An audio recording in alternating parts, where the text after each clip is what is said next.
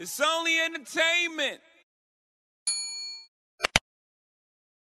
Welcome back to The Talking Hedge. I'm Josh Kincaid, capital markets analyst and host of your Cannabis Business Podcast. Welcome to the Green Rush, the business of cannabis.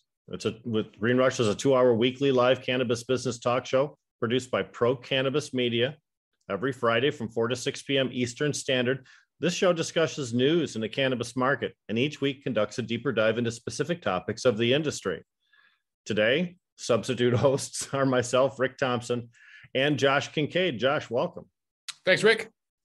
We have some fantastic guests joining us in studio or joining us on camera today, including Morgan Fox, who's already on the broadcast. Morgan, welcome. Thanks for having me. You know, Morgan, you are currently political director for NORML, but you have held many different offices in this particular industry. Can you explain some of your history since starting in advocacy here?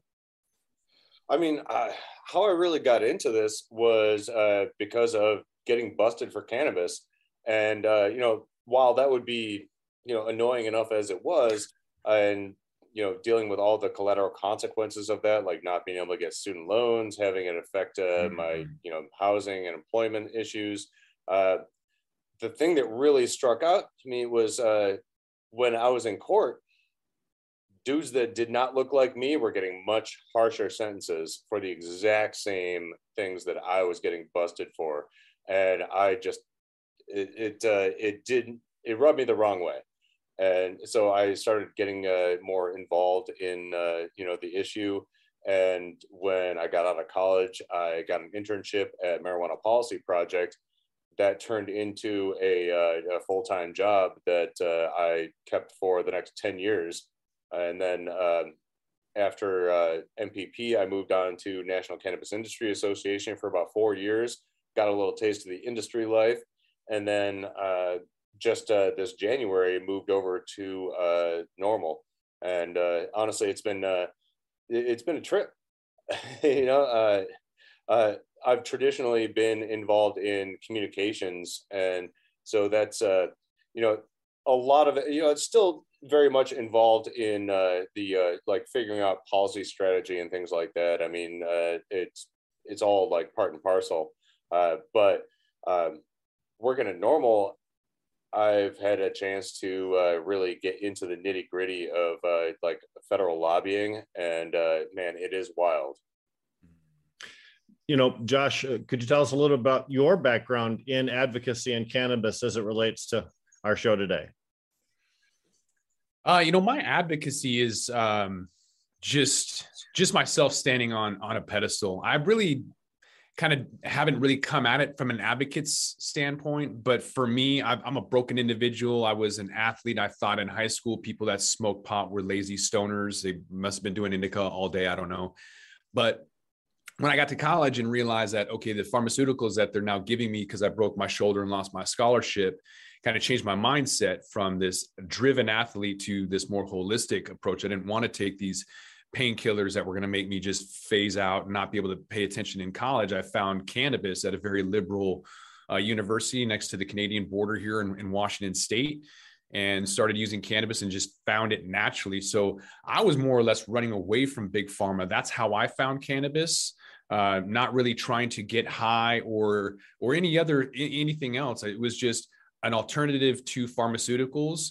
And so in high school, it was all about the dumb jock and all of the stereotypes with that. And then in college, it was the stoner stereotype. I've been fighting stereotypes nonstop my whole life. And I've just kind of been this person to self-advocate.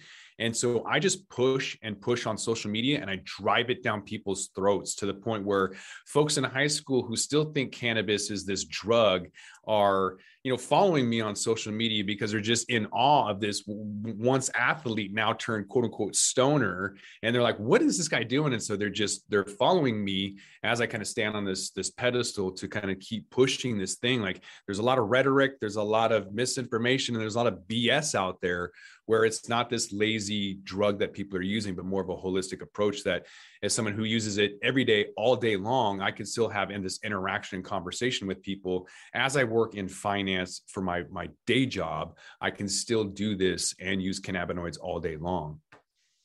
And just to give the audience a little bit of background on myself, I'm currently the executive director of NORML of Michigan. I'm on the board of the Michigan Cannabis Caucus of the Democratic Party. I work with the Michigan Cannabis Freedom Coalition. I'm on the board of the Redemption Foundation and the John Sinclair Foundation. And I was very proud to co-host this year's Hash Bash celebration on April 2nd. But speaking of Bash, let's talk about Washington, D.C., because I happen to know Morgan's broadcasting from the district. And Morgan, there looks like there's maybe a glimmer of hope for some legislation to come out positively during this particular session regarding cannabis, maybe? There absolutely is. It's going to be a little bit tricky, but I think let's start with the low-hanging fruit. So the Senate, despite the fact that Senator Schumer has been kind of holding back any other incremental legislation until he introduces the Cannabis Administration and Opportunity Act officially, let a research bill slide through that was sponsored by Senator Feinstein. And that one passed with unanimous consent after like 30 seconds of debate, which, I mean, is pretty amazing. Unfortunately, this bill doesn't nearly go as far as the House passed bill that passed a few days after that, that was sponsored by Representative Blumenauer primarily, that actually allows researchers to be able to access products that are available in regulated cannabis markets in the states. The Senate version does not allow for this. And, unfortunately, we all know that the research quality cannabis that is coming out of or that is provided to federally approved researchers is garbage. And is, half the time it's moldy. It's got like 2.3% THC, and there's it does not relate to what consumers are actually putting in their bodies. And so it would be much, much better for the House passed version of this bill to be able to succeed in reconciliation. We're going to be working very heavily with members of the conference committee on that particular bill to make sure that the House version is the one that finally passes, or at least something closer to it, because the Senate version is really kind of useless. It's a step in the right direction, and it's, I think, indicative of a changing mindset in the Senate that it passed with unanimous consent after so little debate. But researchers need to be able to access what people are actually consuming. Mm-hmm. And so if we can't get something along those lines, we're really not making that much forward progress. But politically, it's good that these passed like very quickly and unanimously. And it also just happened to be around the time when the House passed the MORE Act for the second time. So what's the Senate's likelihood of passing the MORE Act? And I'd also like to say how disappointing it is that after a couple of years ago, when we got news that the University of Mississippi was no longer going to be the sole provider of cannabis for research in the United States of America, that promise really remains unfulfilled, Morgan. Isn't that correct to say that? Yeah, I mean, there have been a few dispensations laid out by DEA and NIH in order to study cannabis and to produce it, but it's been a really slow process. I mean, people that have been banging their heads against this bureaucracy for years are still waiting. After, in 2016, they said that they were going to start allowing for more licenses and for more allowances for production as well as for research, and we've just seen a trickle come through. In terms of the MORE Act, so after it was passed by the House, which was amazing, and I think that the fact that it was pushed forward by House leadership with a lot of work from Speaker Pelosi and from the House Majority Leader Steny Hoyer and Barbara Lee and Earl Blumenauer and a lot of other people that were really stumping to get this across the finish line and to get an early vote. In terms of where it's going to be in the Senate, it has landed in the House Financial or the Senate Finance Committee, and Senator Wyden is the chair of that committee, and he's also the one of the co-sponsors of the CAOA, which has yet to be introduced. So Senate leadership is intent on seeing the Cannabis Administration Opportunity Act be the bill that moves. It took a lot of language from the MORE Act, which I think is great. But nobody has seen what the revised version looks like. And just recently they announced that they're not going to introduce it officially in April as was planned, because they're getting a lot of feedback from committee leads. So, yeah, I mean, we can't really have substantive conversations in the Senate about cannabis policy reform until we actually have a bill that we can talk about. And I mean, there are incremental bills that we can easily talk about, but Senate leadership does not want to talk about those bills until they introduce their baby bill.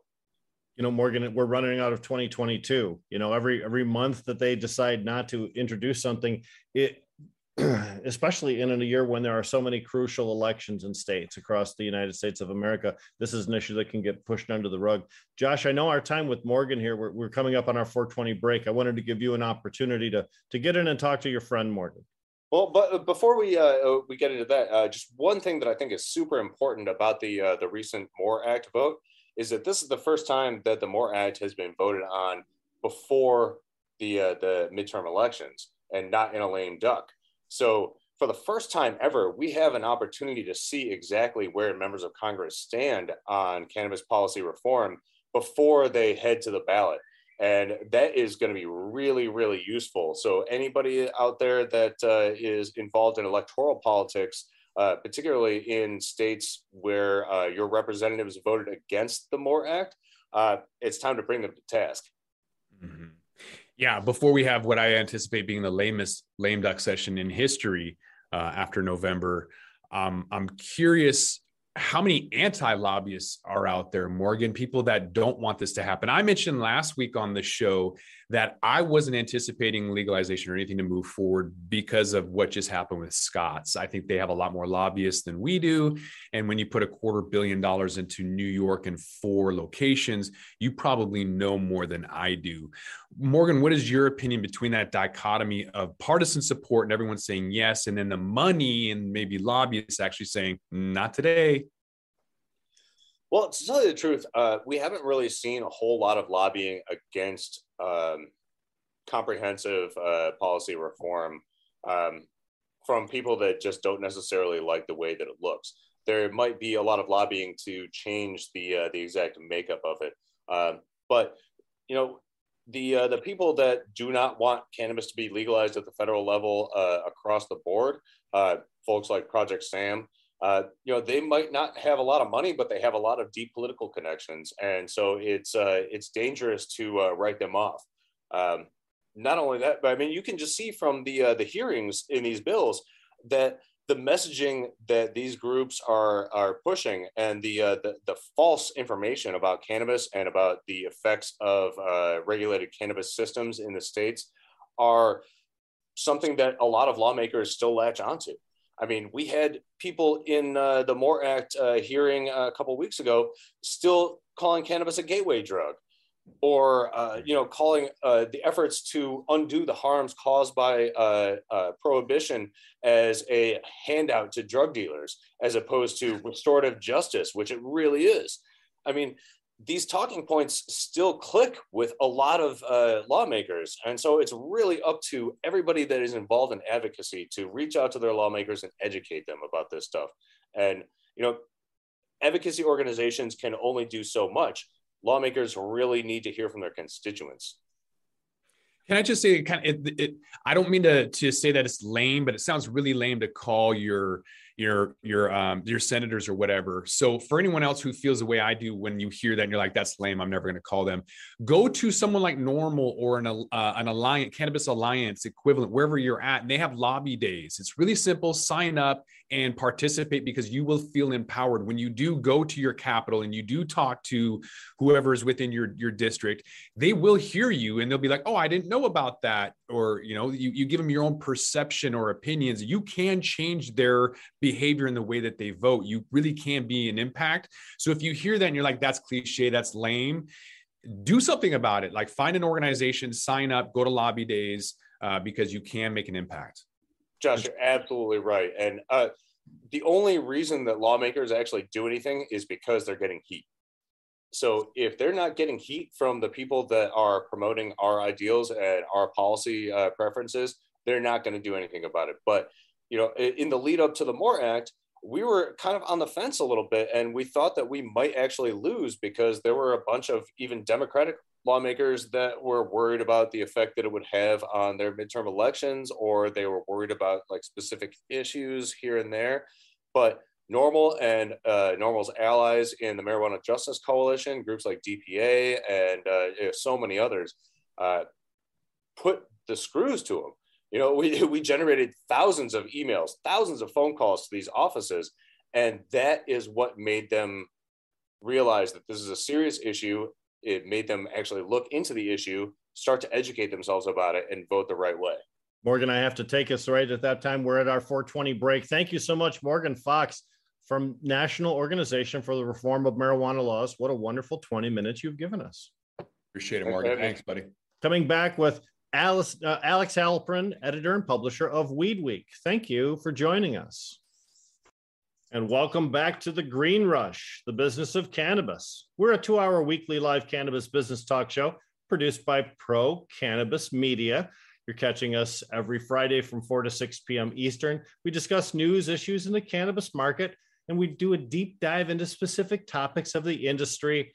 This week, I'm your host, Rick Thompson, along with Josh Kincaid. Welcome back, Josh. Thanks, Rick. We just had a great interview with Morgan Fox, who is the political director of the National Organization for the Reform of Marijuana Laws. I'd like to thank all of our viewers on our PCM YouTube channel and also everyone watching on procannabismedia.com. We're expecting Alex Halpern, who's the editor and publisher of Weed Week, to join us at any moment. Josh, Morgan, always a great interview, isn't he? Yeah, it's interesting too, NCIA, because you always think of National Cannabis Institute Association as kind of being that main driver, and then yet hearing where he's at with NORML almost kind of sounded like he was more enthralled by that aspect of lobbying and the progress that he's getting more at the local level than the national level. And I would assume maybe at the local level, it feels like things are progressing more than that slow slog that is the national legalization movement. Well, I can tell you with the National Cannabis Industry Association, there are so many divergent members that there are a lot of voices, each one demanding that their advocacy agents, move their particular issue to the front of the pile. And I know that it's often impossible for someone like Morgan, who's been in DC for a long time. He knows, and sometimes that's difficult to make your clients understand. So with National Organization for the Reform of Marijuana Laws, I think our clients are a lot more, let's just say, laid back. So probably not pushing on Morgan quite as hard to receive advances in an industry that's very, very slow to move forward. There's so many different avenues and venues, and there's bias, right? Like you were mentioning, like what are you going to get out of it? Whoever writes a bill has got some kind of dog ear on there that's going to benefit them specifically, kind of like Ohio wanted back in the day, five people only, Florida limited license state, you had a $30 million or whatever. All of these initial bills are kind of laughable when you look at it in terms of how unfortunate they are and how biased and opinionated and tailored they are specifically to the benefit of just a very few, and kind of the opposite approach we should be taking, decriminalizing and structuring this, and talking more about social equity. You look at New York, and maybe that's political posturing where they want to have 50% for social equity applicants, and those people come in and they'll sell out to Scott's for $250 million and whatever happens. But it feels good. And that's what you want, is you kind of want this feel good legalization movement with social equity to happen. But the reality is it's going to have a lot of opinions and small print in there. Well, we have 50 different individual states, and I've often considered those 50 states individual crucibles of democracy where they'll develop their own individual cannabis programs. And then when we're moving forward on a federal level, we can take best practices from all of those individual states. with social equity, we have an advantage in that each individual city that's involved in social equity has a chance to pass ordinances or to try programs that would advance social equity in their industry. The city of Detroit just authorized an adult use of cannabis business ordinance, which features heavily an advantage towards social equity applicants. It's possible that could be the new state, the new national standard. We had high hopes for Chicago, but it seems like Illinois is having a little bit of trouble working their program out. And you very much, Josh, were right to mention New York. That has a lot of promise when it comes to social equity. But the industry itself, we need to continue to experiment until we find out what's right. It seems illogical to think that we would come up with all these answers in just 2 or 3 years when these questions seem to be so complex, right? Mm-hmm. Yeah, I wish that there was a little bit more diversification, even with a lot of the hospitality, marijuana lounge, cannabis cafe bills that I've been viewing. All of them, they're all very, very similar, unfortunately. When you kind of hope that people would take a more unique approach to it, it seems like maybe, Colorado and Washington, when we went legal 10 years ago, everyone just kind of copied and pasted and then had their own petri dish experiment that they now have to work through, rather than somebody coming up with a more clear, transparent, and easier way to make these things move faster. And some of them have. There's been states in the Northeast that don't have the 700 days that it took California. I think it was more than 3 years that it took California to figure their stuff out. But they are coming at it quicker. I just wish that there was, I wish that was written more for the everyday person, just like a regular LLC. Once you put in these kind of limited licenses, if it was just opening up a regular business, it would be a lot more competitive. If they had the SBA type, I'm not a fan of the SBA, but if there was a social equity opportunity for them to get in advance quicker, that would be better. There's just too much red tape. There's too much regulation. There's too many issues right now. And I'd rather have something, like the banking industry has, where it's a self-regulatory organization.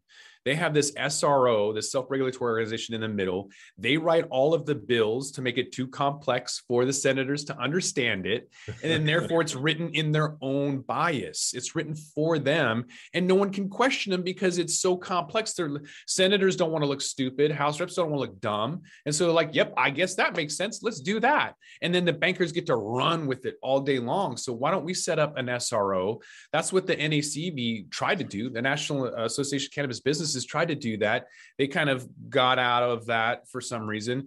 The NCIA won't lobby hard enough, and NORML's too, I don't know what the deal is. We need something, and I believe an SRO could be that entity that could get us there, because I see it work with banks. Why can't we do it with cannabis? Yeah, NORML's more of a consumer organization. Those others that you mentioned are more business-based trade associations. And that's really perhaps what we need is to have the industry mature to the point where our trade associations compete on an equal level with some of those in the pharmaceutical or in the automotive industries, or in the natural resource industry, like mining or forestry or oil exploration. They certainly seem to have the lock on lobbyists. I thought it was very interesting when you asked Morgan a question about the anti-cannabis lobbyists in the Washington, D.C., because we continue to hear about those forces that would like to put their knee on the neck of the cannabis industry, including the alcohol industry and big pharma, and even sometimes the insurance industry as well. Josh, you've heard those stories, right?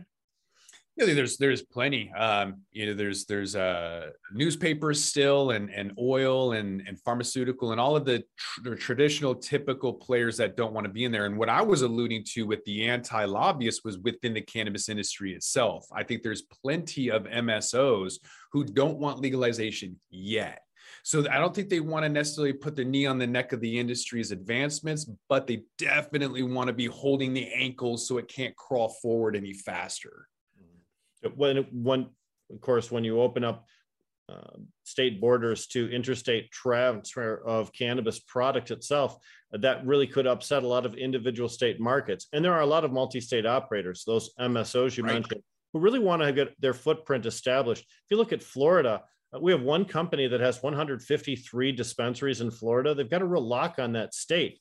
And although in Michigan, we're a free market state, and I'm happy that we are, I can see from an MSO perspective where they would like to get that kind of a dominance of the market in other states before we open up the floodgates, so to speak.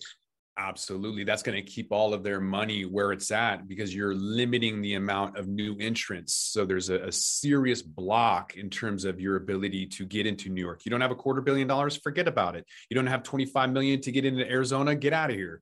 Most people can't even get into Washington, and it's only made 100 or 200,000 for a license. I say only, but yet if there is this limitation towards interstate commerce, like if the feds deschedule it and then the MORE Act passes and there's only a framework for interstate commerce, but not the actual legalization, those MSOs get to play for years for first mover advantages while the other schmucks, mom and pops, just get annihilated. So they're like a Larry's Handy Mart in a world of 7-Elevens. They're never going to have the same market cap, market share, profitability, or history that these companies, these corporations are going to have. Well, that also talks about the viability of social equity businesses too, who by definition are not being allowed to be first to market. They're actually the ones who have the least market opportunity. Finally, social equity allows them to get licenses, but by that time, most of the good places, the good cities, the prime locations are already taken up. And now they have to struggle for market share in an industry where their competitors have had several years of marketing and name recognition advancement before these social equity companies even break ground. Mm-hmm. Yeah, it's a huge disadvantage for anybody to try and compete at any point in time. And you give first mover advantage to somebody, and without banking and without finance or whatever, it's an uphill battle no matter what. So I think there needs to be people coming together for nonprofits or co-ops and banding together rather than trying to do it themselves. There's all this ego and individualism in places like Washington and Oregon, where I'm from. I'm in Seattle, and I see it all up and down the West Coast of these people like, I'm going to do this. And right now it's like, you're not. And it's going to be really hard if you keep trying. And so if we maybe band together and cooperate, there's an opportunity there. Outside of that, I think you're going to kind of still see folks in new emerging markets doing the same thing that we've been doing out here on the West Coast forever, which is trying to start from the ground up, failing miserably at it with your inefficiencies of having 18 people on a pre-roll machine, for example, thinking that this is Cuba, in the 1800s, rolling cigars. That inefficiency, the lack of capital, the lack of automation, the lack of opportunities, all of this lack doesn't have to be there when we can kind of try to come together, collect our resources, have a co-op model, band together and produce something that is of substance that we want. I don't want the Budweiser equivalent. I also don't want to wait for the Phoenix to rise from the ashes. I don't want to wait for these mom and pops to produce something that I want with cultivars and quality that are consistently available. I want it now. I want that Americana. I want that Americanism and instant gratification. And we can't do that until we all come together and band together and have a co-op type cooperation against the big corporations. Otherwise, they're going to continue to run. And there's benefits to that. They're going to bring the price down. They're going to bring availability everywhere. But that's going to take a long time. And that's why I'm saying I don't have the patience to wait for that micro beer equivalent to bring in something that everybody wants. And I think there's opportunities to bring that in now, but people need to realize that it takes cooperation in order to make that happen. Josh, thanks for that. I echo all your sentiments too. With that, we're going to roll this one up. I'm Josh Kincaid. This is The Talking Hedge. Don't forget to like, share, and subscribe, or don't, and I'm out. Don't forget to smash that like button on your way out and check out these other videos that we've got.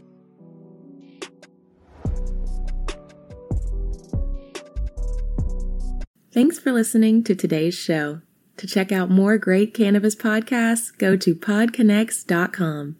Here's a preview of one of our other shows.